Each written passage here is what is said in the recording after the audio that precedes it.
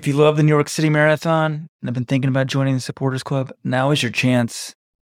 This is like a mini New York City preview podcast today. The big podcast will come on Friday after we talk to all the athletes in New York. If you want to hear it, you got to be a Supporters Club member. But if you've been on the fence, sign up today for a year. If you then don't like it, cancel. You can keep your t-shirt and I'll refund your money. There it is. You got to sign up by Friday. If you don't sign up by end of the day Friday, this offer is off. Sign up today. An extra podcast every week. And that podcast, we call it the Friday 15, but usually it's like 45 minutes, sometimes an hour, sometimes 30 minutes, minimum of 15 minutes. Got a private forum on the message board, exclusive content, and big savings in running shoes. The best club in running, and it pays for itself. If you want to join the Supporters Club, do it today. LetsRun.com/subscribe.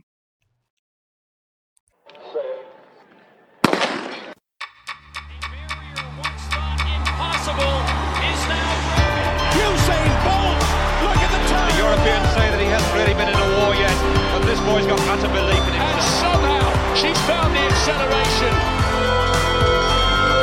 Look at now. Welcome to this week's episode of the LetsRun.com Track Talk podcast. It's New York City Marathon Week, and LetsRun.com will have boots on the ground in New York ahead of the big race this weekend. How much does Galen Rupp have left? Can Hellen Obiri win in her debut? Will the course records go down? Plus, one of the great teenage prospects in the world has returned to action. Do you even know who she is? Controversies at both the NYRR and USATF. Will there be any USATF championships in 2023?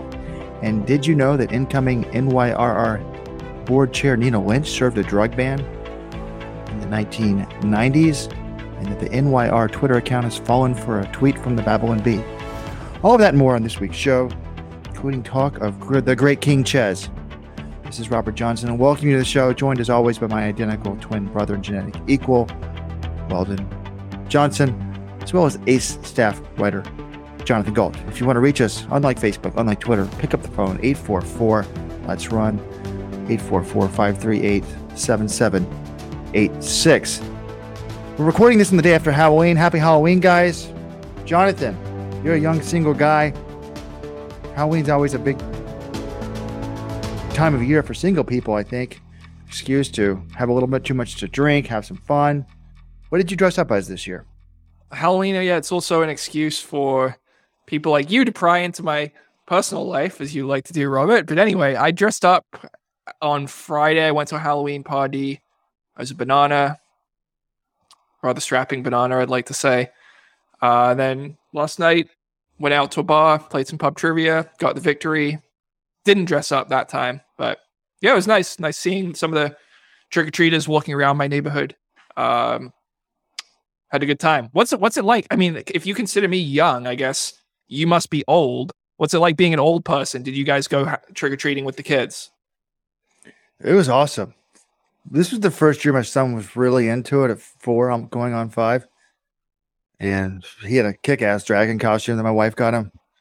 All the kids are like, "You've got the best costume." And we drove down to DC, went out with 4 other kids. Man, he would sprint from house to house. And he's not sweet-oriented. Like, he just liked to ring the doorbell and say trick or treat. Like, one lady's like, "You didn't get any candy." And he just ran off to the next house.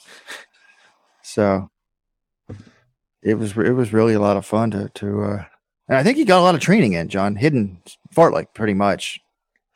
You know? Well, that sounds delightful. I'm glad you had a good time. Weldon, what about you and your daughter? Interesting. Robert always talks about how great Baltimore is, and he didn't even go trick-or-treating there. It's probably a different conversation to have. It was great, John. I don't think Robert realized this. My parents were here. Those are Robert's parents as well. My daughter seems to get what Halloween is. She was supposed to be Curious George, and I was going to be the man in the yellow hat. But somehow yesterday we couldn't find her Curious George costume. But she was Curious George earlier on Thursday. So yesterday she was the fairy, candy fairy, apparently, because she was giving out candy as well. So some other kid said she was a candy fairy. Good times, good times. You know, wrapped up and done by about 6:30 when you got a 2-year-old. I'm assuming you get to see a lot of those candy returns. Well, in the 2-year-old, she can't be eating a lot of candy. You probably made out like a bandit here. Yeah, she probably ate too much candy last night because she woke up an hour earlier than usual.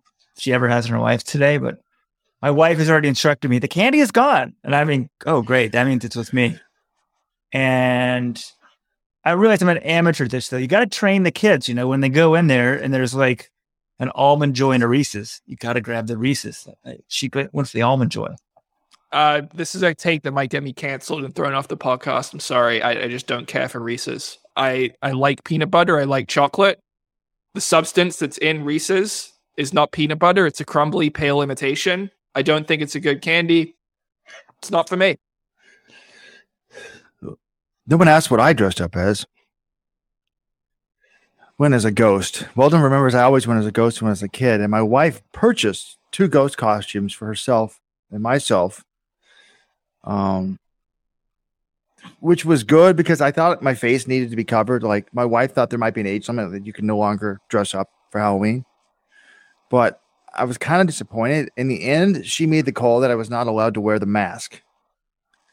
Wearing a white hood may be viewed as controversial in the year 2022. I'm like, honey, it's a ghost cop. She's like, no, we're in a really liberal part of town. But then that prevented me from going from house to house, because if I had the hood on, or the hood's not the right word, the mask top, I could have gone trick-or-treating myself with my child. But acting like a little kid, trick-or-treat. If you're accompanying the kid, it's fine to dress up, but you yourself should not be asking for candy. That's the ruling. You think they'd noticed I was 6 feet tall? Well, I did see a picture of Tom Brady. He went around with his kids trick-or-treating and he had his face covered. I'm like, I guess that's what you have to do if you're Tom Brady. You go trick-or-treating. You can't have your face out in the open or people know. And I had several houses offering me free beer. So it was kind of fun. That's awesome. All right. Anyway, enough about trick-or-treating. We have a big time race on Sunday, the New York City Marathon. I'll be there. Weldon will be there. I don't know if Robert will be there, but we're going to have a good time. And looking at the entries here, we're going to try to figure out, why should we be excited for this? What's going on in New York? What are the storylines we're going to be following? New York, usually the way they assemble their fields is not always the deepest or the fastest, but they try to get some big names. They try to get some things that people are going to be talking about. I guess I want to ask you guys what stands out to you. I think I'm kind of more interested by the races for top American or the American athletes, because there are some top international athletes in this field. Hellen Obiri's debuting. We got the world champ, Gothiton Ghebreslassie from Ethiopia. Edna Kiplagat, who is probably going to be the 2021 Boston Marathon champion. She's in here. And we've got Albert Correa, defending men's champion, Evans Chabat, the Boston champion on the men's side. There are some top athletes, but I'm kind of more interested in what's happening in the American races. Galen Rupp runs his first New York City Marathon. Is he still the top dog on the U.S. side? On the women's side, Des Linden, Emma Bates, Alphine Tuliamuk, Stephanie Bruce, Nell Rojas, Kira D'Amato. That's a lot of the top athletes in there. Who's going to be the top one? And Abdi Abdirahman, the 5-time Olympian, 45 years old. This is going to be his final professional marathon. It might be severing the final link Weldon has to the current sport. I'm curious about that. Like, wait, is this the final thing? It's going to be his final marathon. They've said in the press release. Weldon, is this your final link to the current crop of professional athletes out there? I think it's got to be, right? I never raced Galen Rupp, but in my mind, I was like, oh, Rupp's going to make the 10K trials. I'm going to beat him. I knew he was an up-and-coming high schooler, but all I can say is, John, the last time Abdi Abdirahman and I raced, we're only, I guess, 3 or 4 years apart in age. I beat him. I apparently just retired too soon. If I'd stayed around till Super Shoes came, look out. But no, sad day. I may have to just wear all black on Sunday. But Abdi's a guy, he just, great career. The most Olympics ever for any American male track athlete. But he didn't have the bright lights like Meb. Him and Meb are if you go back 20 years, I guess he also never had the American 10K record, but I guess he had more longevity than the bright lights, but amazing career. Yeah, absolutely. I mean, to make an Olympic team 20 years apart, 2000, he was in the 10K, and then 2020 in the marathon. Phenomenal. Like, he could have made 6 if he wasn't, what was the team he missed? 2016? He wasn't healthy that year, I don't think. And then he comes back and gets 3rd in New York in the fall. So I'm not going to say like, oh, what could have been? I mean, he still made 5 Olympic teams, which is amazing. But it's crazy to think that if he was maybe healthy, and same with Meb, if Meb was like totally healthy in 2007, maybe he makes 5 Olympic teams. So I mentioned earlier, we got to these storylines. Robert, what most excites you about the New York City Marathon this year? To be honest, I think it's the addition of the non-binary category and prize purse. And I'm only saying that halfway joking, because I've been trying to get an op-ed in the New York Times, at least trying to say that I submitted it, and they rejected it. Now I don't think I'm going to submit it before the race. Well, I'm going to reach out to the Times today. Alden's got a contact there. I do have a co-author. So please report, prominent person is willing to sign the article with me. I'm trying to make a sport. Take a stand in the ground here, John. In terms of the actual race, I guess I'm excited to see Galen Rupp run New York for the first time. John's asking, is he going to be the top American? Yes, of course. I've never been a Rupp fan, but that's like insulting to ask that question. Helena Berry's debut is interesting. Some of these men are pretty darn good, too. Well, the Rupp question, it might have been insulting a year ago, or if we knew he was totally healthy, but he comes in, he ran 2:09:36 to finish 19th at the World Championship Marathon. And that was after a troubling buildup, but he hasn't had the greatest year, Robert. I mean, by Rupp standards, this is a terrible year. He was 7th in the US 15K earlier this year. He had to drop out of the New York City Half Marathon. And then 2:09:36 on that course in Eugene, I think there were probably 5 or 6 Americans who could have done the same thing that Galen Rupp did at the World Championships. So I think, look, if he's only 1 year removed from running 2:06 in Chicago. If he's had a healthy, strong build-up, I agree. No doubt he's the top American. We don't know how that training's been like. We'll talk to him on Thursday and see how it's going. But it's 36. He's had some injury issues this year. He's had some subpar performances. If he's not at his best, Scott Farble's coming off a 2:08 in Boston. I could see him beating him. I could see Shadrack Kipchirchir in his debut marathon. I mean, I think something would have to go wrong for Rupp, but I don't think he's the model of consistency that he was early in his marathon career. I think there are a few more questions about him right now. Fair enough, but when I hear the word 2:09 in American, for most people that's good. It shouldn't be in the Super Shoe era, but it'll be interesting to see what happens. By the way, folks, if you're looking for extensive NCAA cross country breakdown from conference meet, we did that on Friday, the Friday 15 for our Supporters Club members. Join today, letsrun.com/subscribe. We may talk a little NCAA cross country today, but also this Friday, we're going to have a lot more New York info. We actually have talked to the agents, the coaches, the athletes, etc. So this is just sort of a quick preview, big themes, and then much more in depth this Friday.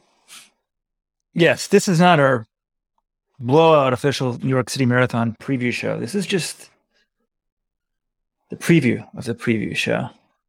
And in terms of Supporters Club, thank you for everybody signing up.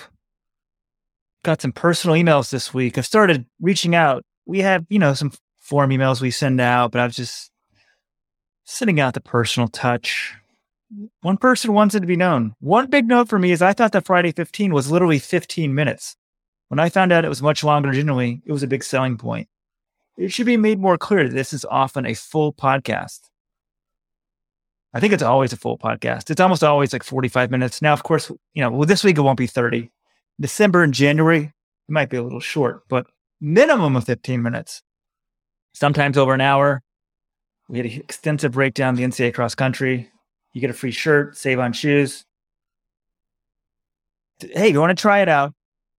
Go ahead. I don't know how to do codes, but if you sign up this week for a year. You don't like it, you can cancel. I will still send you your free shirt. There it is right there. You have to sign up by Friday. Anyone signs up for a year by Friday, tries it out, doesn't like, get to keep your $30 free shirt. There. Guarantee you'll like it. That was fake news, folks. Weldon has never sent out a shirt in his life. I'm like an Amazon warehouse worker here. I have to fold them, bundle them. Drives Weldon nuts. He's like, Jeff Bezos doesn't send out his own shirts. But I'm too cheap to pay somebody to do it. Although the office is kind of a disaster, and I'm like out of shirts, and I keep claiming I'm going to order more. All right, a little behind the scenes there. Weldon, was I disrespectful to Galen Rupp, or do you think this is a legitimate question whether he can be top American? I got to say, I am quite excited to see how he's going to do on this course. This is his first time running New York in his career. I think you were a bit disrespectful. I mean, Galen Rupp running New York 5 years ago would have been the thing. I mean, just think how much this storyline is going to change. Galen Rupp coming back to where the international career of his mentor, Alberto Salazar, was launched. I mean, I think Alberto Salazar is most known for winning the New York City Marathon, right? Multiple times. I think so, yeah. Well, I mean, as an athlete, as a coach, I think he's now most known for getting banned by Safe Sport and USADA, but as an athlete, but yeah. As an athlete, and I wonder if as a kid, I'm pretty sure I must have seen Alberto, but like, this is what made him. He became an American running icon because of the New York City Marathon. Can he come back and do it? This will be one of the coolest stories ever. And now he comes back. His coach is, well, I mean, it's a disgraced outlaw now, right? His former coach. What? His former coach. He's coached by Mike Smith now. Right. But the guy who we most associate with him, who deserves, I assume, the lion's share of the credit of for what Galen is today as a runner, outside of Galen himself, is now like a disgraced figure in New York. They kicked him out of the New York Roadrunners Hall of Fame. So it's going to be interesting, I think, what the media asks Galen, how Galen deflects those. Because Galen's much better at addressing the media. But I assume if there are some of these mainstream journalists are going to ask, hey, what about Alberto? Galen will then deflect it with one answer or two, but it's going to come up, I assume. So that's an interesting angle. But more, how is he going to do? I expect him to be the first American, John. He almost always is the first American. When is the last time Galen Rupp ran a marathon wasn't the first American? Oh, I don't know if it's ever happened. I mean, he dropped out of Chicago in 2019, but looking at his results, 2022, he was 19th at Worlds. He didn't lose to Elkanah Kibet in that race. He was the top American. Then you go back, 2021, definitely in Chicago. Olympics, yes. He has not run a marathon where he was not the top American. Sorry, let's clarify that. He has not finished a marathon where he was not the top American. No, I think you guys are right. I think that's most likely what's going to happen. I just think it was pretty much a lock the last few years, and he's getting older. He has had some hiccups in training this year. The thing, speaking to him in Eugene after Worlds, he seemed that things were going in the right direction. He felt like his running form was getting back to normal. So he was pretty encouraged. And if things have continued to go well, yeah, I think he could be at the top American. I think he could also finish on the podium here. I mean, we talked about the rest of the elite field. Okay, Evans Chabat, he's the Boston champion from earlier this year. He's run 2:03 flat. He did that in Valencia when he won in 2020. I think he's the favorite. He's a star. But then after that, I think you got questions about a lot of these guys. I mean, Shira Katada, he won London 2 years ago, but he hasn't really done a ton since then. Daniel do Nascimento of Brazil, 2:04 guy. Okay, he's fast, but what's he done in majors? Abdi Nagai, silver medalist at the Olympics. Suguru Osako. And then you've got Albert Correa, who won New York last year and was the silver medalist. Sorry, second in New York in 2019. But I'm looking at these guys. I don't think there's a ton of guys who are better than Galen Rupp, and one or two of them are probably going to have a bad day. I think a good day, Rupp gets on the podium, and maybe a great day, who knows if he's up there for the win, but we'll see. Can I ask a question? What does podium mean? It means Is there top even a 3, podium? Robert. There is a podium. They take pictures and everything after the race for elite marathon. Maybe Galen Rupp just cares about wins and stuff, but for most elite marathoners, finishing on the podium at a World Marathon Major is quite a big deal. Is this a bad sign after 22 years of working at LetsRun.com? Actually, when I listen to the commentating and they always talk about the podium, I'm like, is there even a podium at these races? Do they really hand out 3 awards? Like, that's kind of arbitrary that they do that at the Olympics, because people are like, I know a few people are driving their cars here right now. Rojo, don't be an idiot. You're just trying to create controversy. Well, podium in NCAA cross country means 4. So I just was clarifying that it's top 3. But to me, another storyline is, and we'll have our full previews out, but I'm just glancing at these fields. There's kind of really only 3 women that could, well, I guess you could say 4. I guess that's not that small of a number. Win the women's race. I mean, there's only 3 women in this field that have broken 220. Lorna Salpeter, Goitem Ghebreselassie, isn't she the world champ or something, John? Yes, she is. And then Edna Kiplagat. But if you're 43, I'm sorry. I love Edna. I had dinner with her and her family for lunch, Careview, in Kenya. My wife still asks about her all the time.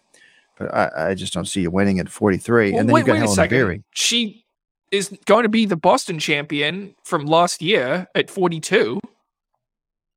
Is it that crazy to think? I mean, I think Ghebreselassie and Lorna Salpeter, who both medaled at Worlds this year, those women have to be ranked ahead of her. I expect Helen Obiri to beat her, but I don't think it's insane to consider that she could win. She always closes hard. She's a smart racer. She was 4th in Boston earlier this year. She's not washed up or anything. No, she's a good, solid marathoner. You know she's going to run a good race. I don't think you're going to do it. And I don't remember if I said this before in last week's podcast, but I was listening to a podcast the other day. Teddy Atlas, boxer. He's like, he was in the corner one time helping some guy, and he's like, he realized in the 4th round, he's like, wow, this guy got old overnight. So age, you can be really close to a win. You can be really close to a it's like you're going up a cliff. Then, Meb wins Boston, and then like a year later, he's retired. Yeah, no, I think there are 3 serious contenders, which is Salpeter, Ghebreselassie, and Obiri, and then Kiplagat is a little below them, but who knows? If 2 of those women blow up and she's trying to run down someone in Central Park, I could see that happening. So it's going to be, it's kind of how the race could play out. And Kiplagat's not going to win, or she shouldn't win. And I think there's 3 contenders, John. That's what you said. That's a problem in New York. And that's probably the easiest criticism of New York, I'd say, year in, year out. Could you bring in just a couple up-and-comers, people ready to break through? I mean, even at their half marathon, they've had the problems, right? But in the half, right? Some people who weren't even in the elite field placed super high before. But in this race, the starts are separate, so that's not possible. But there's tons of athletes who would love to have the opportunity to have a breakthrough at the New York City Marathon, and it's not allowed. So they really like to sculpt their fields, and it's not necessarily a bad thing, but I wish they would just especially in the women's side where there's not the depth. But the Americans place higher as a result. Maybe they like it this way. It's not a huge criticism. Well, I don't know. I think we're being slaves to personal best here, though, because the more I think about it, the more I could see a couple other women winning. Because let's remember what happened last year. Perez Jepchirchir won the race. It was kind of a sit and kick. Came down to the last 800 meters. Who was one of the women who was right with her? Viola Don't go Chapman. there. What do you mean? Don't go there.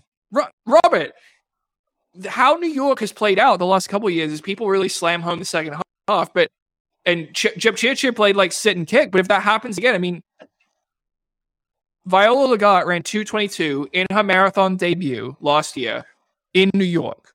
That to me suggests she could run a lot faster than 2:22 on a faster course. I think her PB is a little misleading. She came back. She finished 6th in Boston. All right, so. But I think we've seen in New York, if it's that kind of race, she could win. She was 2nd last year by about 8 seconds. So why couldn't she win? It was an amazing story. I loved it because her brother, this is Bernard Lagat's sister, by the way. but she's not American, but her brother is, but they both live in America. It's confusing to me. But I thought it was cool to see him as a commentator and turn around to see her. But I'm like, this doesn't make any sense. This woman was like a mediocre collegiate runner who's been a mediocre Olympian for Kenya. And now has she been in the wrong event her whole life? Like Ryan Hall, she was like a 1,500 meter runner. Really, she was a marathoner.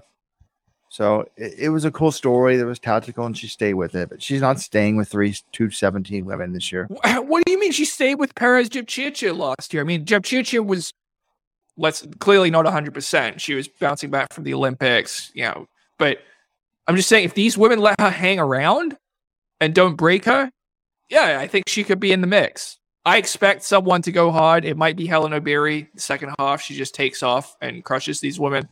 According to Dathan Ritzenheim, her training's been going very well.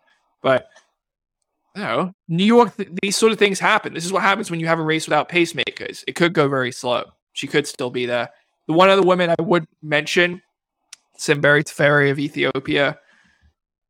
She's run 65:30 in the half. Granted, that was several years ago, but she's been having a good year at shorter distances. Won a bunch of road. She won Peachtree. She won the New York City half back in March. She ran 14:37 on the roads this year in April. She's actually undefeated on the roads this year. She's won all 5 of her races. None of them were in the marathon, but she's a woman who has yet to really have like a starring marathon. She's been 9th in Dubai, 7th in Tokyo in her 2 marathon races, but she was 6th in the Olympics in the 5,000 meters last year.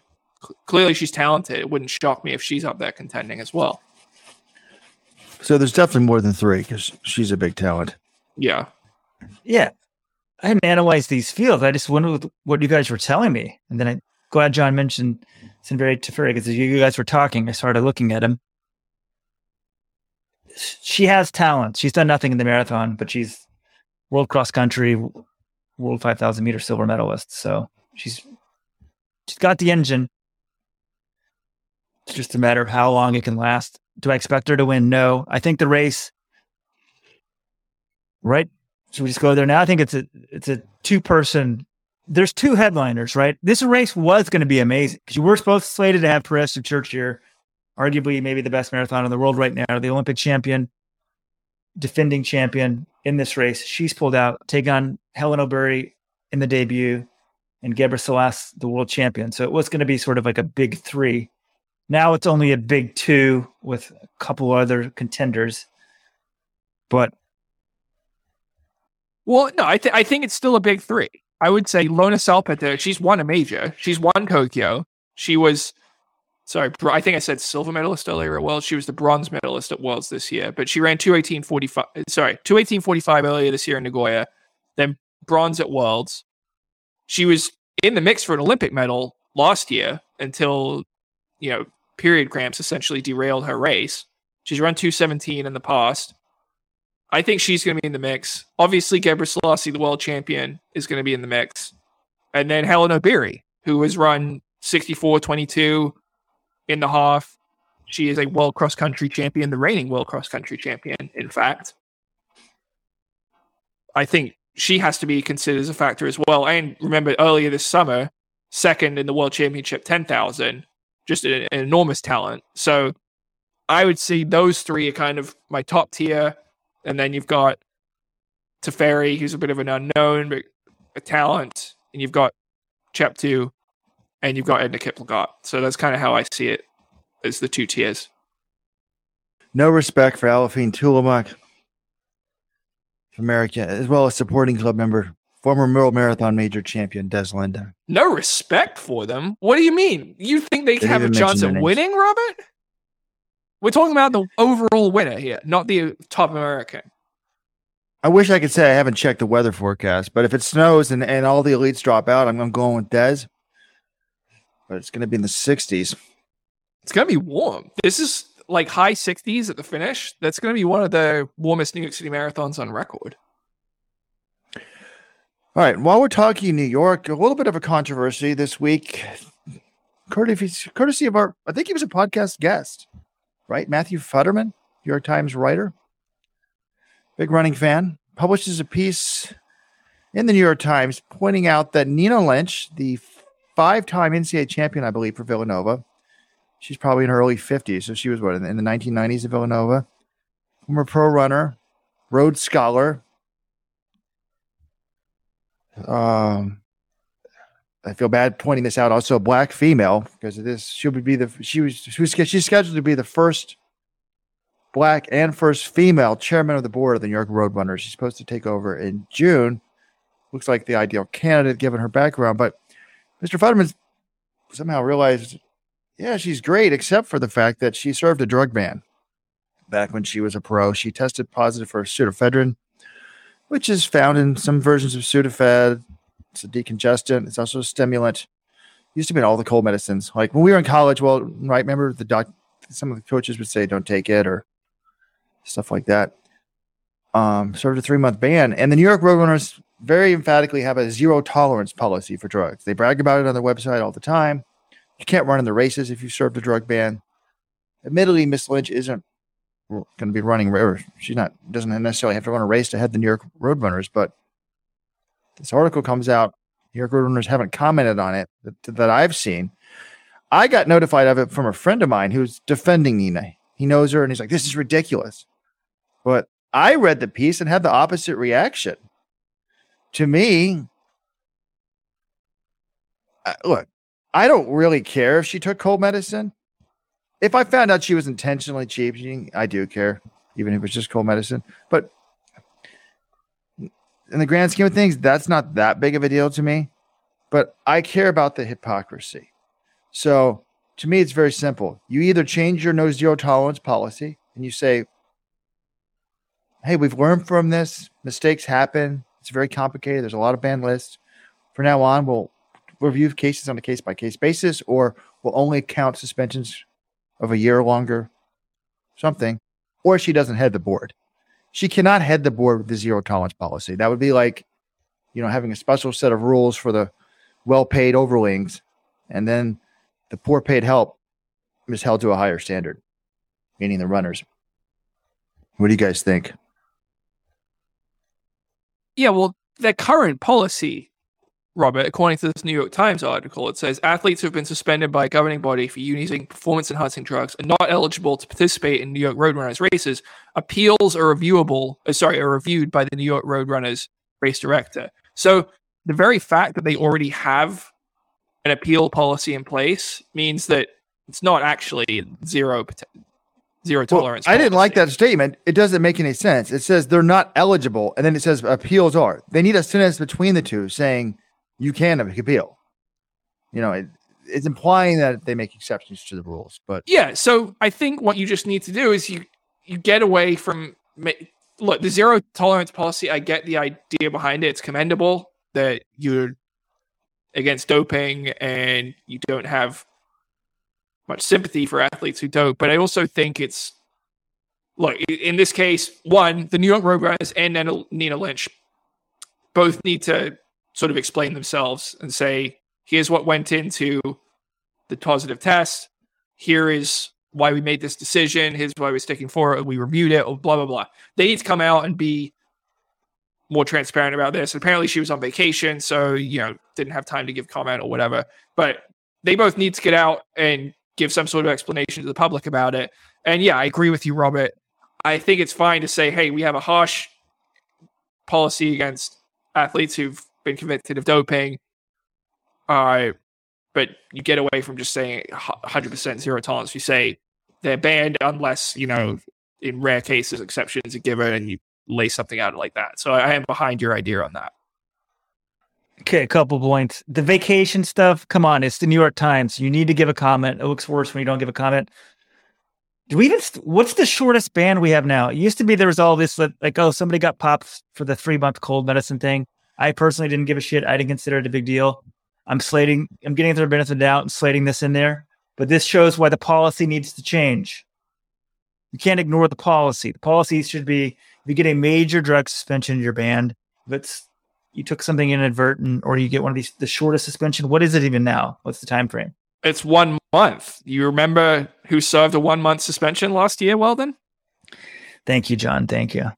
Yeah, Sha'Carri Richardson. Our good friend Sha'Carri Richardson. But yeah, not all doping cases are created equal because, look, Shelly-Ann Fraser-Pryce once served a 6-month ban for one of these things, and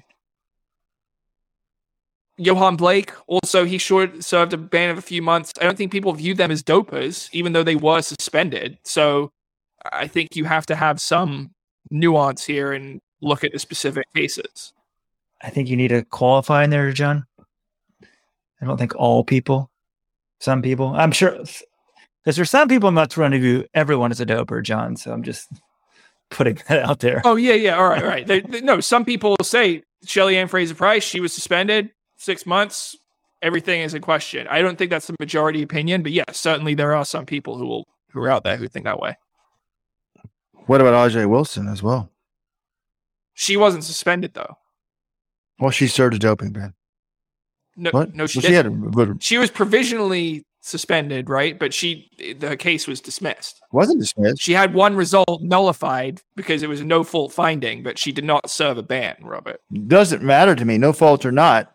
She failed the doping test. She would have been eligible, according to my view of this New York Roadrunners. I forgot to say something when we were talking about Galen Rupp, and it's been bothering me a lot recently, just from an intellectual standpoint.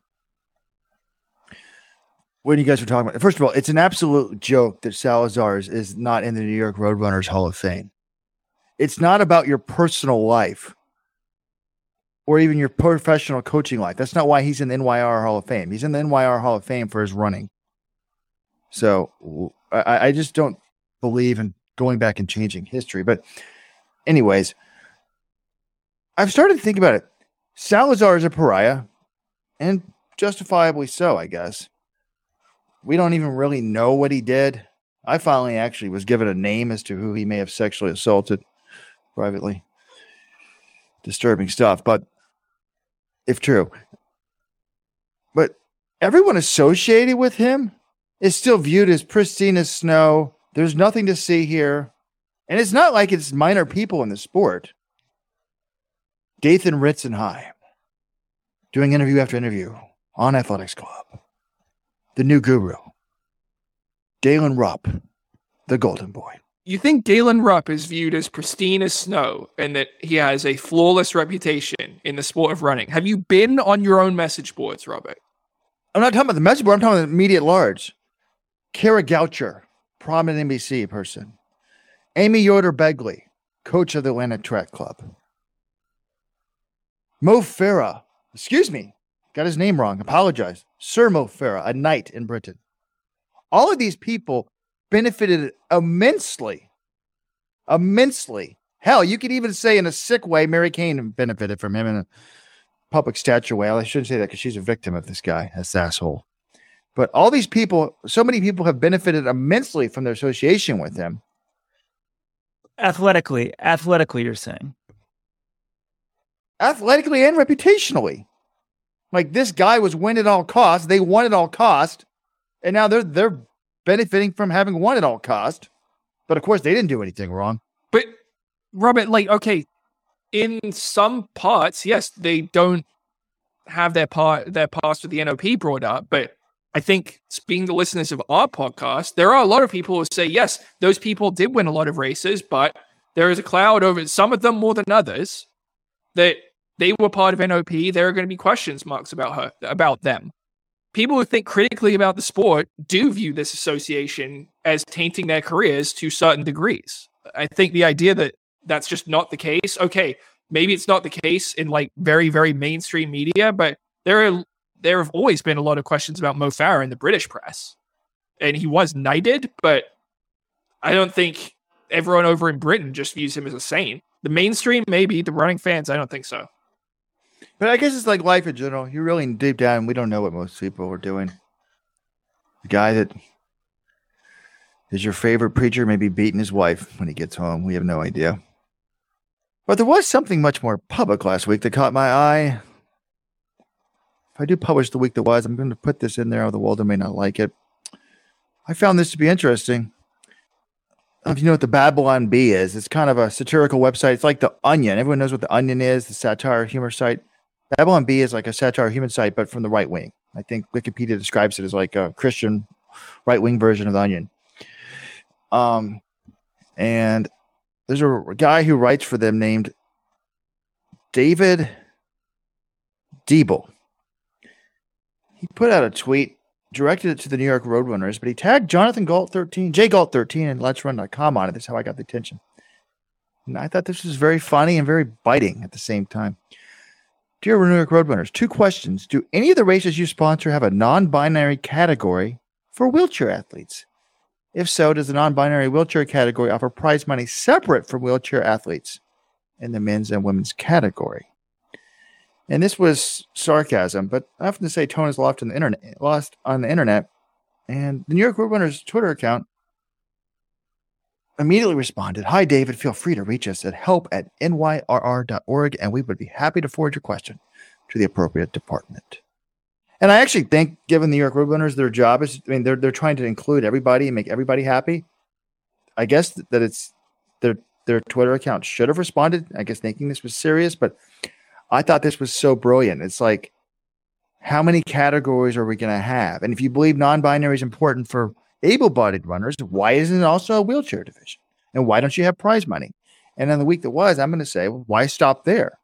Paralympians get prize money in Boston. Why don't they get them in New York? Are you saying someone lost their leg is not important? What about the hand cycles? You guys know the hand cycles used to get prize money in New York. Why don't they get it anymore? And then we could go on and on and on. And non-binary is not the only gender. I think there's 32 genders. How many genders are there out there? So I did get a chuckle from David's tweet. Look, we've talked about this on the podcast before about adding all of these categories and whether it makes sense to have prize money or not, all that sort of thing. I think when you look at the Paralympic type categories and all those, and which ones have prize money and which don't, to me, it should just come down to like how many entries are in each category. If the wheelchair race, I don't know how many entries they have in there. This is clearly something they want to emphasize. But look, if the wheelchair race has 1,000 athletes, there's no way it has 1,000. But if it has 1,000, it makes sense to pay out prize money because that's a pretty big field. If you have an amputee division that only has 5 people, I don't think it makes sense to pay out any prize money because it's just 5-person race. So I think you kind of got to look at the entries and which ones make sense. We talked about non-binary. I don't think you need to have prize money there, but for those other categories, use common sense when you look at how competitive each division is. John, you got it backwards. First of all, the men's wheelchair division has 22 athletes this year. Wait, it's only 22? That's the elite. Oh, the elite field. Yeah, there's probably more than 22. But how many? But John, if you offer prize money, you get more. That's true. That's true. If we said, hey, the blind division is going to have prize money, we'd have a lot of blind people begging to get in the thing. So maybe I just said it. My buddy used to be, a pacer for the Achilles, for the blind people, some of the blind runners. Let's help out the blind people, man. I want blind prize money in New York City Marathon. If that's the thing, right? These are humongous nonprofits that generate millions of dollars. They have all this money to spend, and they can spend it whatever they want. And they've decided, hey, we want to be about inclusion. We think non-binary is the way to go, but they're excluding lots of people. They're still favoring biological males over biological females. They're hurting. It hurts the chances for women. Again, it favors men over biological women, however you want to say it. I don't think you need the non-binary division. The rest, it's whatever they want to do. I guess the board ultimately is in charge, right? The board, which somehow, right, through all these scandals, the New York City Roadrunners has gone scot-free. The board ultimately is in charge. George Hirsch, the longtime chairman of the board, is stepping down this year, and I think he did great things at Runners World and stuff. But I haven't seen any criticism of him of what was going on essentially under his watch.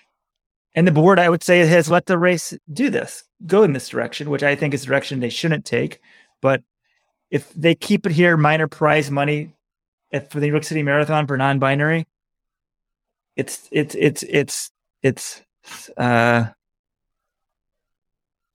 It's kind of like they're drug banned. I think it's all for show. Of course, it's for show, and it's. There was a great post on Let's Run today, and there's a Western States controversy, non-binary controversy.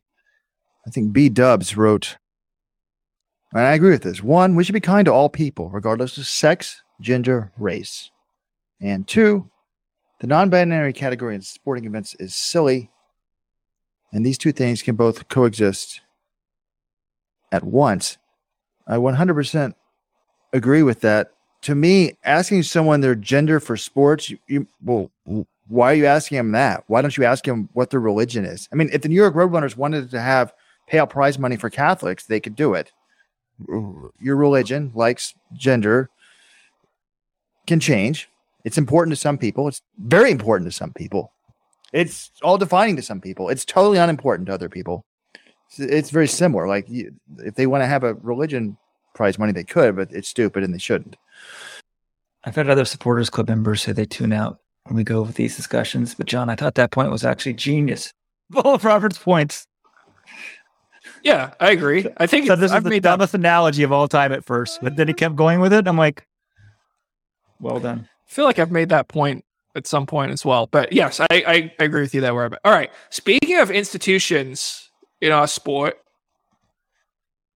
USATF, I've got some problems, people. It's November. Y'all get on me. This is John's push button. John he keeps coming back to this. Like, I'm kind of in. I'm sorry, Robert. Is it too much to ask for the governing body of the sport in our country to have announced the locations for the national championships next year? Let's just do some math here. It's November 1st. The U.S. championships indoors are held in February. All right? So that's 3 months from now. We don't know where they're going to be. We don't have any qualifying standards or anything like that. If I'm the coach of a pro team, I'd like to start planning out my schedule for the winter season. Where are we going to race? What times are we going to try to hit? What are we going to accomplish? The governing body hasn't said where the national championships are going to be. I don't get it. What's the excuse for that? What's the reasoning?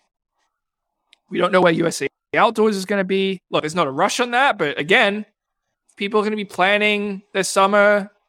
Fans want to know where this thing's going to be. Get the community excited. If it's going to be somewhere other than Eugene, start promoting it. I don't know. It just seems kind of ridiculous to me. And then, of course, we've got the Olympic marathon trials, which do seem to be narrowed down to 2 finalists, Chattanooga and Orlando, but they still haven't been announced where they're going to be. And the Olympic trials on the track, which I checked for the 2020 Olympic trials, they were awarded to Mount Sac in June of 2017. Now, of course, they got yanked away from Mount Sac, but that was 3 years in advance. And we're now in November of 2022. If we're going to have an Olympic trial somewhere other than Eugene, can we start promoting that, getting people excited about it instead of waiting? I don't understand the delay. Why has this stuff not been awarded yet? To me, it's just, there's no good excuse for it. Oh, there is, John. Mismanagement, you could say. Or maybe you could say it's brilliant management. I mean, Max Siegel is paid very handsomely. He's not quite paid Roger Goodell money, but he's totally overpaid for for a nonprofit. I think his compensation is disgusting. But I think the answer is simple. He hasn't been able to extort from any city a payment yet that he thinks is worthy of doing it. So he doesn't want to pay for the USA Indoors. So he's trying to find someone that'll pay him or do it at no cost. And he's definitely looking for money for the trials. And the problem is, by building the mecca of Hayward Field, Phil Knight may be thinking, hey, I spent a couple $100 million on the stadium. We also spent $500 million over a number of years to have our swoosh on your singlets, give you an exorbitant amount of salary, all your Nike friends an exorbitant salary too. I expected it to be in Eugene, but then he's not going to get a payment if he puts it in Eugene. Okay, we now use the word extort. That's a criminal term. We don't need to go there. Well, I think it should be a criminal term. What do you mean you're not going to get a payment? You bid for the trials. What do you mean a payment? You bid for the trials. There's a bidding process. If Eugene pays, they're going to pay money to host the trials. They're going to pay some cost and shit. So there would be a payment. But there's an obvious place for to have USA indoors this year. Boston, baby. You're sitting in it. Thank you. They built this beautiful track facility, the greatest indoor track facility maybe ever built in the United States, for sure in the last 5 years. The New Balance, what's it called? The track at New Balance? Mm-hmm. It should be there for sure this year. Maybe it should be permanent. Maybe through like 2040, John. I'm just picking that year randomly.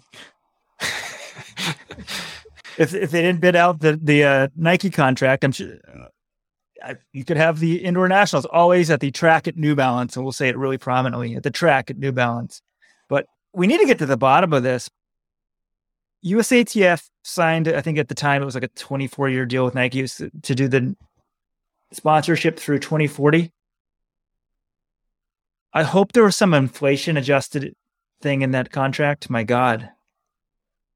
Like, what if the US had 10% annual inflation for the next, does anyone know? I mean, this is seriously a pressing issue. That was one of the complaints about the deal when it was signed, is that when it's so long in the future, you don't know what the financial landscape is going to look like. I assume there's some sort of deal trigger with inflation or adjusted for inflation. But knowing these guys, we've seen so much incompetence. I think that's a better word for what's gone in the past.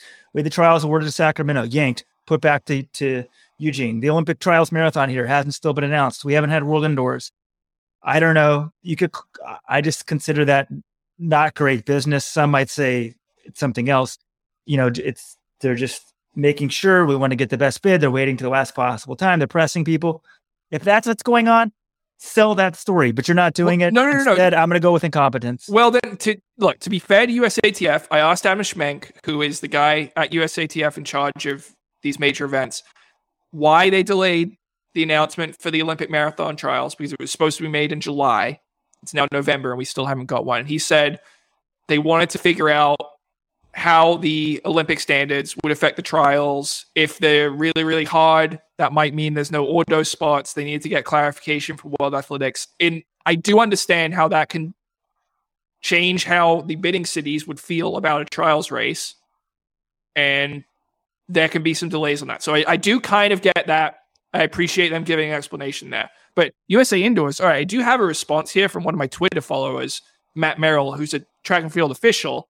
He said USA Indoors is in Albuquerque, February 16th to 18th. So maybe that's true. We haven't confirmed that with the USATF because they haven't said anything. But if officials know, announce this. Let people know in Albuquerque, hey, the Nationals are going to be here. Let the athletes know. I don't understand how, you have a website, you should be saying USA Nationals awarded to Albuquerque. What's the delay? The marathon thing makes perfect sense for me. Fine. We still have plenty of time to announce it. That's great. You put that out there.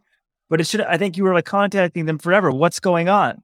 If you have a story to tell it. Otherwise, people start telling the story for you. And the way the human mind makes it usually goes into the gutter. Or it's not favorable, right? Why aren't you telling me this? People start thinking negative thoughts. And with the history of this organization not being the most well-run, they don't get the benefit of the doubt a lot of the time. Right. I did want to ask you guys about the 2024 track trials. Eugene has hosted the last 4. Do we think, now obviously it's the best track and field stadium in the country, but is it the best place to host the trials? I for one, would like to see another city get a chance. But I think Eugene would deliver a great trials, but I think it's time to try somewhere else. Mount Sac has a brand new stadium. They wanted to host in 2020. I wonder if it's worth giving them a shot, or should we just go back to Eugene forever? No, we should never go to Eugene. It should be forbidden to go to Eugene except once every 20 years. Throw them a bone. Look, Eugene supports track more than other cities, but it's hard to get to. So give them, I should have a rotation maybe. But the trial should go to other cities. People we put it in Des Moines, nobody went. We didn't put the trials in Des Moines. When Weldon and I were in high school, we went to the Olympic trials in New Orleans. It was filled. When you have Olympic trials, people show up for that. That moves the needle. So move it somewhere else. Now, the problem is the weather. There aren't that many places, unless you put it in a Eugene or in California, where it's warm during the day and cool enough at night to get good conditions for the distance running. I mean, Austin, Texas, it's just super hot. I would think outside the box. You could have a sprint location and a distance location. So, you could put the sprint championships down in Texas and have the distance somewhere else. How many events there are we really going to be freaking out about the weather, though? I think we had the NCAAs in Austin in 2019. It was pretty great. It was hot as hell, but the best guys still won the distance races. And I think the solution here is pretty simple. If you want to do it for 2024, have the 10K trials be part of the pre-classic distance night as they were this year. I thought that worked out well. That's a race that really could be affected by adverse weather. Everything else, I think up to the 5,000 is not a big deal. And the 5,000, you just have it at like 9 p.m. one night. And if it's hot and humid, sorry, you got to deal with that. But guess what? It can be hot. You remember how hot and humid it was at the Olympics in Tokyo? That's how things go sometimes. So I don't think weather should really be a huge deal. If you're moving the 10K out of it, you can have it anywhere. Yeah, I'm up. I think Austin is a great scenario. Maybe we should get on this. They need to start bidding. The problem is Austin, right? The focus in Austin, well, they have a professional soccer team, but everything is UT. I don't think UT thinks of, how can we put on events outside of UT events? But it's a great place to host track and field. They have a great track coach. Maybe he could somehow think it'll help. We have more events here. It'll just establish us even more. I mean, Foriel's building a great program there. So it's just, if you're an AD, assistant AD, like my mom's buddy at Texas, hosting the Olympic trials, it's like, wait, we may have to like lose money on this? No, they don't. There's just no interest. But lots of other entities, right, are going to Austin. Formula One, they're like, hey, it's a great city. It's a vibrant city. It's up and coming United States. Let's have events here. We want to be associated with Austin. So maybe track and field should think like that. Well, then how about who's hosting an event in Austin next month? Jesse Williams. He likes to put on track meets. He's on board with this. Maybe someone like him approaches the University of Texas and says, hey, we'll take care of this. We'll stage all this stuff for you. We need to use your facility, but we'll be the LOC for the trials, even though they're not, an Austin-based organization. Maybe that's something. But yes, you do need someone who is willing to host it and take on these potential losses. That's why Eugene is they keep going back to Eugene, because there is a willingness to host events, and you need to have that somewhere else to get it. Maybe we should get on this, because Texas does have like this state fund. Everyone thinks, it's survival of the fittest in the red state of Texas, but they have this like slush fund that they give to events that bring in a lot of people from out of state. Slush fund sounds like a little untoward, but that is how they got the Olympic marathon trials in 2012. They paid for a good portion of it through this major events fund. So yeah, maybe utilize that. The state of Oregon floated the whole world championships pretty much. So you're on national TV every night for 9 or 10 nights. You do get some publicity, people fly in from all over. A lot of people, I think, would want to go to Austin. Totally. Maybe net, if this, like $1 million, I don't know what it costs, $2 million the state chips in, that could totally flip the economics of an event like this. Maybe it is something that could be happening. Can someone remind me, why was the trial stripped from Mount SAC? So the stadium, there were lawsuits from the NIMBY people out in Walnut, California, about how the stadium would affect their way of life or whatever. They weren't sure. There was uncertainty that the stadium would be ready in time with these lawsuits. So they went and awarded to another city that didn't have a completed stadium either, but that they thought would get it finished in time, which was Eugene.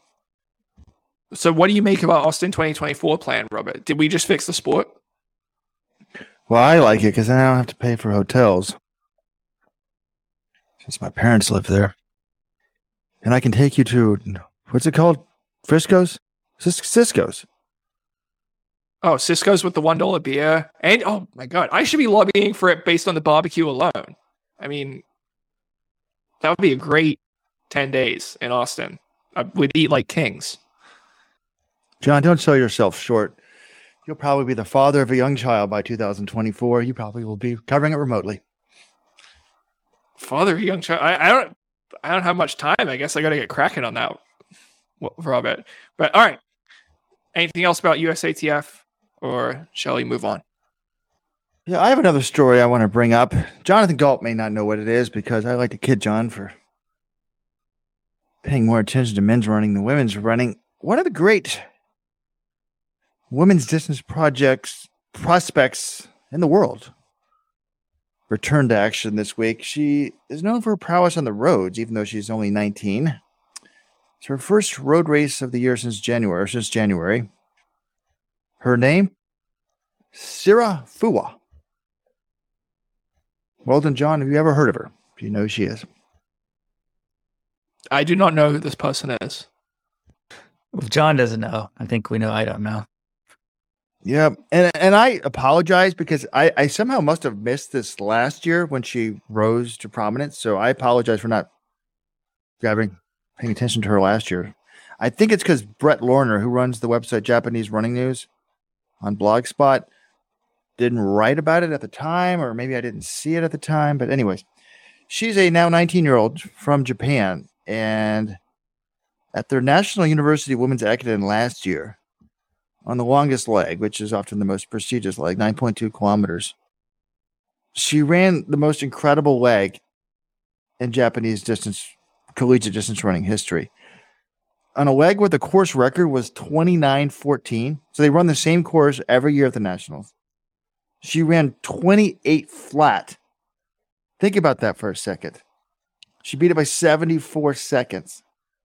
She ran on hills 30:26 pace for almost 10K, 9.2K. So you're like, well, what can she do? She actually runs a 10K. She did run a 10K a few months later in December. At the age of 18, she went 30:45, which is pretty darn good. It's the number 2 time in Japanese history. And then, obviously, she's got a lot of pressure on her. She did not run Worlds, though, if you didn't notice. All she had to do was show up at Nationals and get top 3, but she was hurt. And then, it's crazy, like, Takahashi, the Olympic champions, like, giving TV interviews, like, let's don't pressure her too much. And I agree with that. Like, let's don't hype another teenage phenom, particularly on the women's side. But then the next story I read about her, I'm looking back in time now, I actually found this out this week, is her coach at the university, there she goes, announces, we're going to take her to Worlds anyways. So they flew her out to Eugene. He wanted her to see the atmosphere and see the speed of the race.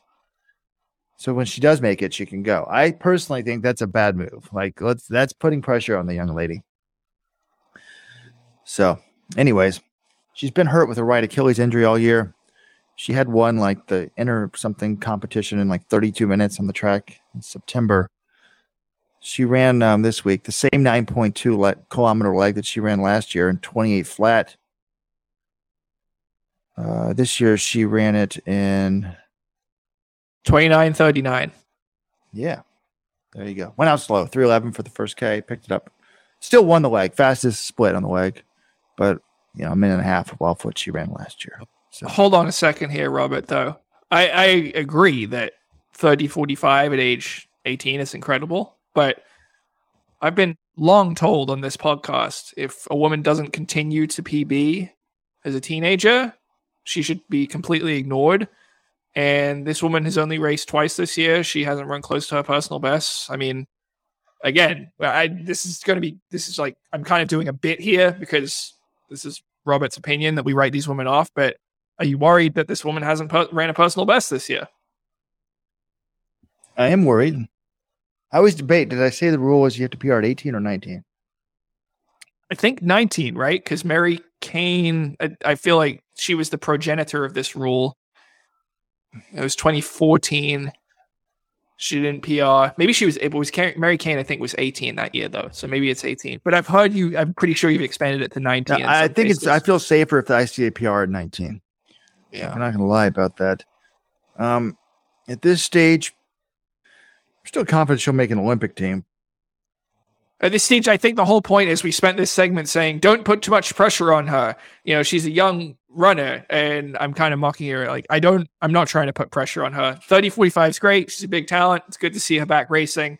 I don't want to speculate or anything about her long-term future or anything. It's just good that she's racing again. Thank you for raising my awareness one of the few current runners who Robert knows more about than I do. Well, you know me, I love these obscure national records. Oh yeah, if we get a Japanese record in Paris 2024, you can expect a splash page for Sarah Fuwa. Okay, guys. Well, we're talking about young phenoms. Let's go to the voicemail box. It's about maybe he wasn't quite so young phenom, but this guy was a collegiate phenom. Edward Cheserek. His voicemail is from Supporters Club member Sanjay. Did we give out last names, John? I think just Sanjay is fine.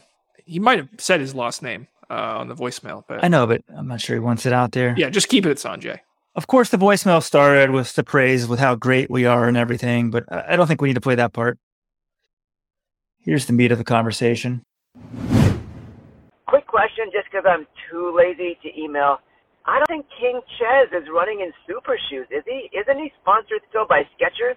I remember watching the New York City half where I live, and he comes bounding in these kind of crappy, strip mall Skechers shoes, which don't have a carbon plate as far as I know. So, like his Valencia half marathon of whatever it was, 60:11 or whatever it was, I mean, if he was wearing super shoes, wouldn't he have been down in like the low 59s? Can we figure out a way to get him an American wife so that he can get that citizenship and get him a super shoe contract? I think if those two things were met, Ryan Hall's half marathon record would be in our rearview mirror. All right, that's it. Thanks for all your great work, and looking forward to the next podcast. Still got in there a plug about our great work. Didn't realize that. Well, that's good. It's good for people to hear that so they know how to get their voicemail selected of the thousands that we get. Sanjay, amazing voicemail. That's the first time I've heard it. I know Weldon and John had listened to it, and I love it. I mean, it's the only problem is, I mean, I can't get John a wife, and I know John pretty well. How am I going to get King Ches an American wife? Like, I've been trying to get John one for a number of years, and I've got to get one with King Ches. Are you guys forgetting he's engaged to Sharon Lokedi, who's another professional runner? Who is also Kenyan. So an American wife is not happening unless he abandons. Well, could she get citizenship?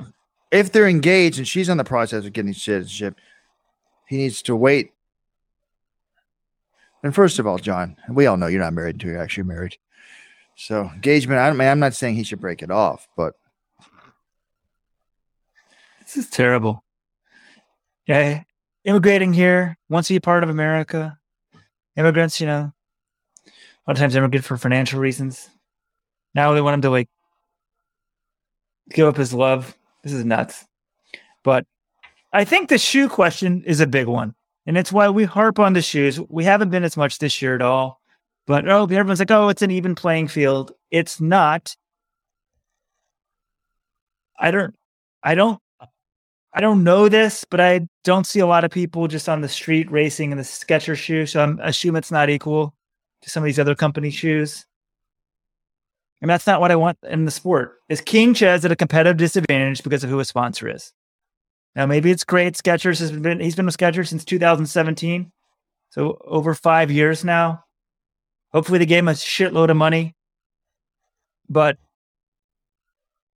at some point, if he's hurting his athletic career, he needs better shoes.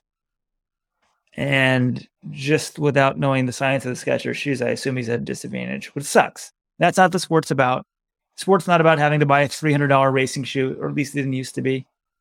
But one of the greatest things about running was, I thought, it was very low barrier to entry financially.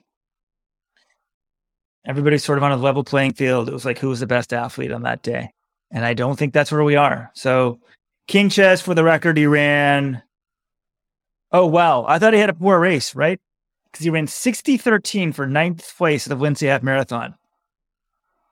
Super shoes? Where does that take him? I don't know. Maybe he could have been low 59s, which is a much better performance, a lot more money, and Well, he's not American, but if he was American, probably an American record. Yeah, I mean, we view him totally differently. And I do think I did some digging. I tried to I had a light digging. I didn't sort of go full deep dive on this, but I don't think they are super shoes. They don't seem to have the sort of the big cushioning that the more famous brands do. So I wouldn't be surprised if he's at a disadvantage. And yeah, like Sanjay said, I think he could break that effort he gave in Valencia, 60-13. That's 30 seconds behind Hall's American record. I wouldn't be shocked if that's well under 60 minutes. But can we acknowledge that Ryan Hall didn't have the super shoes? So, Yeah, no. If apples to apples, I'm not saying he's a better runner than Ryan Hall was, but he could have an American record if he was American and if he had the shoes. A lot of ifs. So it sounds like you guys are with me, though. We really should. John, can you contact World Athletics? I don't have the contact info. Can we get the 2016 Olympic marathon results invalidated? Oh, wow, a throwback. I didn't think I was going to get this. No, they cheated. Discussion Rupp cheated, today. and a bunch of all the Nike athletes cheated. Now, I understand that the guy that finished right behind Rupp was offered the super shoes but didn't wear them. But I even feel like that's not fair because how would he know? He hasn't been testing them as much as Rupp. It's just not fair. But Weldon acts like this is unique to our sport. Who can afford the technology? That's not true. It happens all the time in wheelchair racing. I was listening to the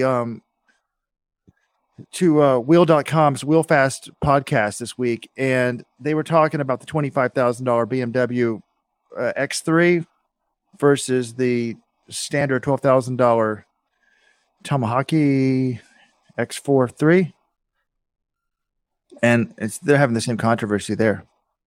Are you serious? Yeah. You all don't know about this? There's no way you're listening to Wheel.com podcast. But that's probably true. Actually, Robert, I think the top wheelchairs, aren't they $100,000? I think I heard him say that on Chicago Marathon. Was that pretty smooth? I said the Wheel.com That actually was pretty smooth. podcast. I wasn't totally like registering what you were saying, and I was like, wow, Robert, this is kind of shocking. It was kind of like the tweet the Babylon Bee guy did. I just made that up, folks. Just made it up. But it does happen in wheelchair racing. Another reason why it should not be equal to running. I actually love John's idea from earlier in the podcast of like we could pay out the prize money as a percentage of entrance because it's all funneled by the mass entrance anyway. So however mass entrants are on wheelchairs, we could use that for prize purse. And same thing for the running. All right. Well, I think that's most of our topics here we wanted to hit for the week. We did mention earlier NCAA cross country. I don't know if you had any lingering thoughts on the conference action, Robert or Weldon, that you wanted to address. Weldon had boots on the ground coverage at the HEPS back in Van Cortlandt Park. It was nice to see that, even if his Yale Bulldogs tasted defeat to my Dartmouth Big Green. But anything else you guys wanted to say on conference weekend? John, our coach was out with COVID. I didn't know that was still happening. But it's fitting that Yale, which locked down more than most schools, had a coach out with COVID, but building for the future. And I didn't know this, John. I was reading your conference recap that you guys wrote. I had no idea that Harvard has not won the HEPS in over 50 years, which was great news to me. If Yale hasn't won in nearly 80, I'm glad Harvard hasn't won in 50. But I don't want them winning in 50 and getting like a pat in the back for that. No, when we win after 80, it's going to be great. For the record, folks, the Harvard women won the HEPS this year. I think Weldon meant to say the Harvard men have not won in 50 years.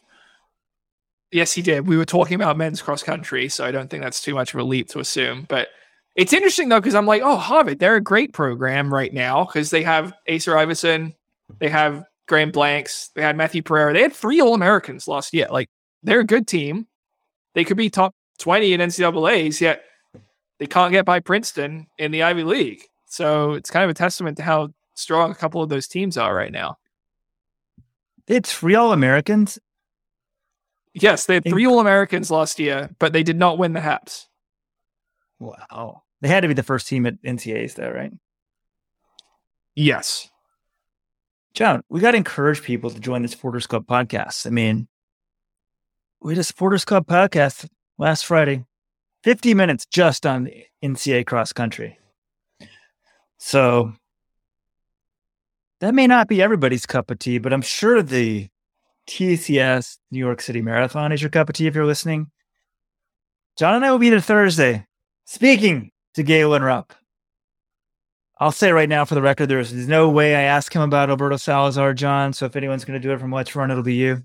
Yeah, it's like I thought you guys didn't talk to Galen. You always leave that assignment for me at these meets. I had checked out. Like, I was made to be the bad guy for all these years. I just kind of quit. Poor journalism on my part, but Alberto always just, I don't know. Also, I wasn't the one. John, you were grabbed by the masseuse, grabbed your arm at one time. It wasn't. It was Darren Treasure, the pseudo sports psychologist. And you kept going, John. No PTSD from you. I checked out. But Hellen Obiri, we'll be talking to her. It's Gebrselassie or Gebrselassie, John? I think it's I think they pronounce all of them Gebrselassie, though it's spelled like Gebrselassie. Albert Career, Evans Chebet. I guess John seems to be all on the unsponsored bandwagon. Burrito Boy. Scott Fauble. I mean, well, I don't know if I'm on the bandwagon, but he's coming off a great race in Boston. It's also shocking to me that it's New York City Marathon week and he still hasn't had a sponsor announced. He ran 2:08 at the Boston Marathon and he doesn't have a sponsor? How is this possible? I got the singlet. Should we take it there and just say, hey, what's the number? Let's Run Supporters Club members. Everyone call us 1-844-LETS-RUN. You can also text that number. Just text us. How much should we pay Scott Fauble to wear the Let's Run singlet? John, are they those stupid logo restrictions? It might be too big, but if I had to wear the singlet in 2003, I think I ran New York. No, 2001, right after 9/11. He should be allowed to wear it now. Should I give a free plug? Puma, you're on the singlet. But big bucks, otherwise we tape it up. Well, how about we offer Jenny Simpson to wear the singlet at the 5K champs on Saturday? Oh, but at the 5K championships? Maybe we should have a meetup somewhere. But me with the 2-year-old going back in the city? Well, she's in sleep at 7. Saturday night, or maybe during the race. We always throw it out there. No one comes up with a great idea because John always wants to be at the finish. But if I take on more of the CEO role, I'll just hang out at the bar all afternoon. First Avenue, bars are full with, well, I don't know if they're running fans, but they're people who want to take advantage of day drinking. It's going to be a glorious weekend. Sunny weather, warm temperatures. I'm really looking forward to this. Brighton's going to be beating Wolverhampton Wanderers on Saturday morning. That'll be great. So, yeah, it should be a lot of fun. Uh-oh, bad news. I just checked. Crystal Palace plays Sunday at 9 a.m.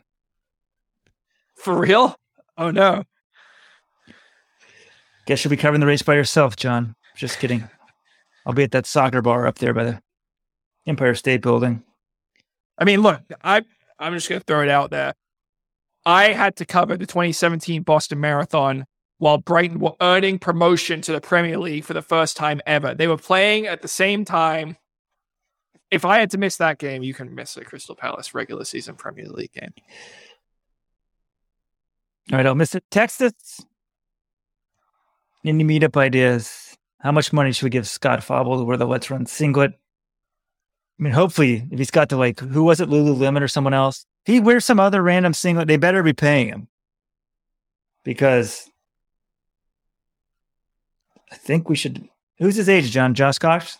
Josh Cox. Well, the one thing I wonder is, like, what if he's gone to contract offers, but doesn't like the shoes?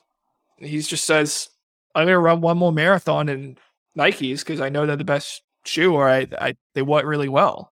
I mean, Nell Rojas was unsponsored and when she was the top American in Boston last year. Then she gets an Adidas deal, but she doesn't like the shoes and she goes back to Nike, runs Boston again, finishes the top American again, and now she actually has a Nike deal. So, I don't know. I don't like constantly bringing up to unsponsored athletes, oh, when are you going to get sponsored, that sort of thing. But to me, this is a pretty big deal that Scott Fauble is one of the top 3 American marathoners right now doesn't have a shoe contract. I'd like to know why. I guess I'll ask him when we see them this weekend. And ladies and gentlemen, I'm pretty sure John doesn't have a Nike deal, but he just likes to talk about their shoes for free. Wishing you how this thing works for the rest of the running industry. They get paid and then they hype up whatever the latest thing is. John just does it for free. All right, that's going to do it this week. Everyone, tune in Friday for New York City Marathon preview. Until then, have a good week.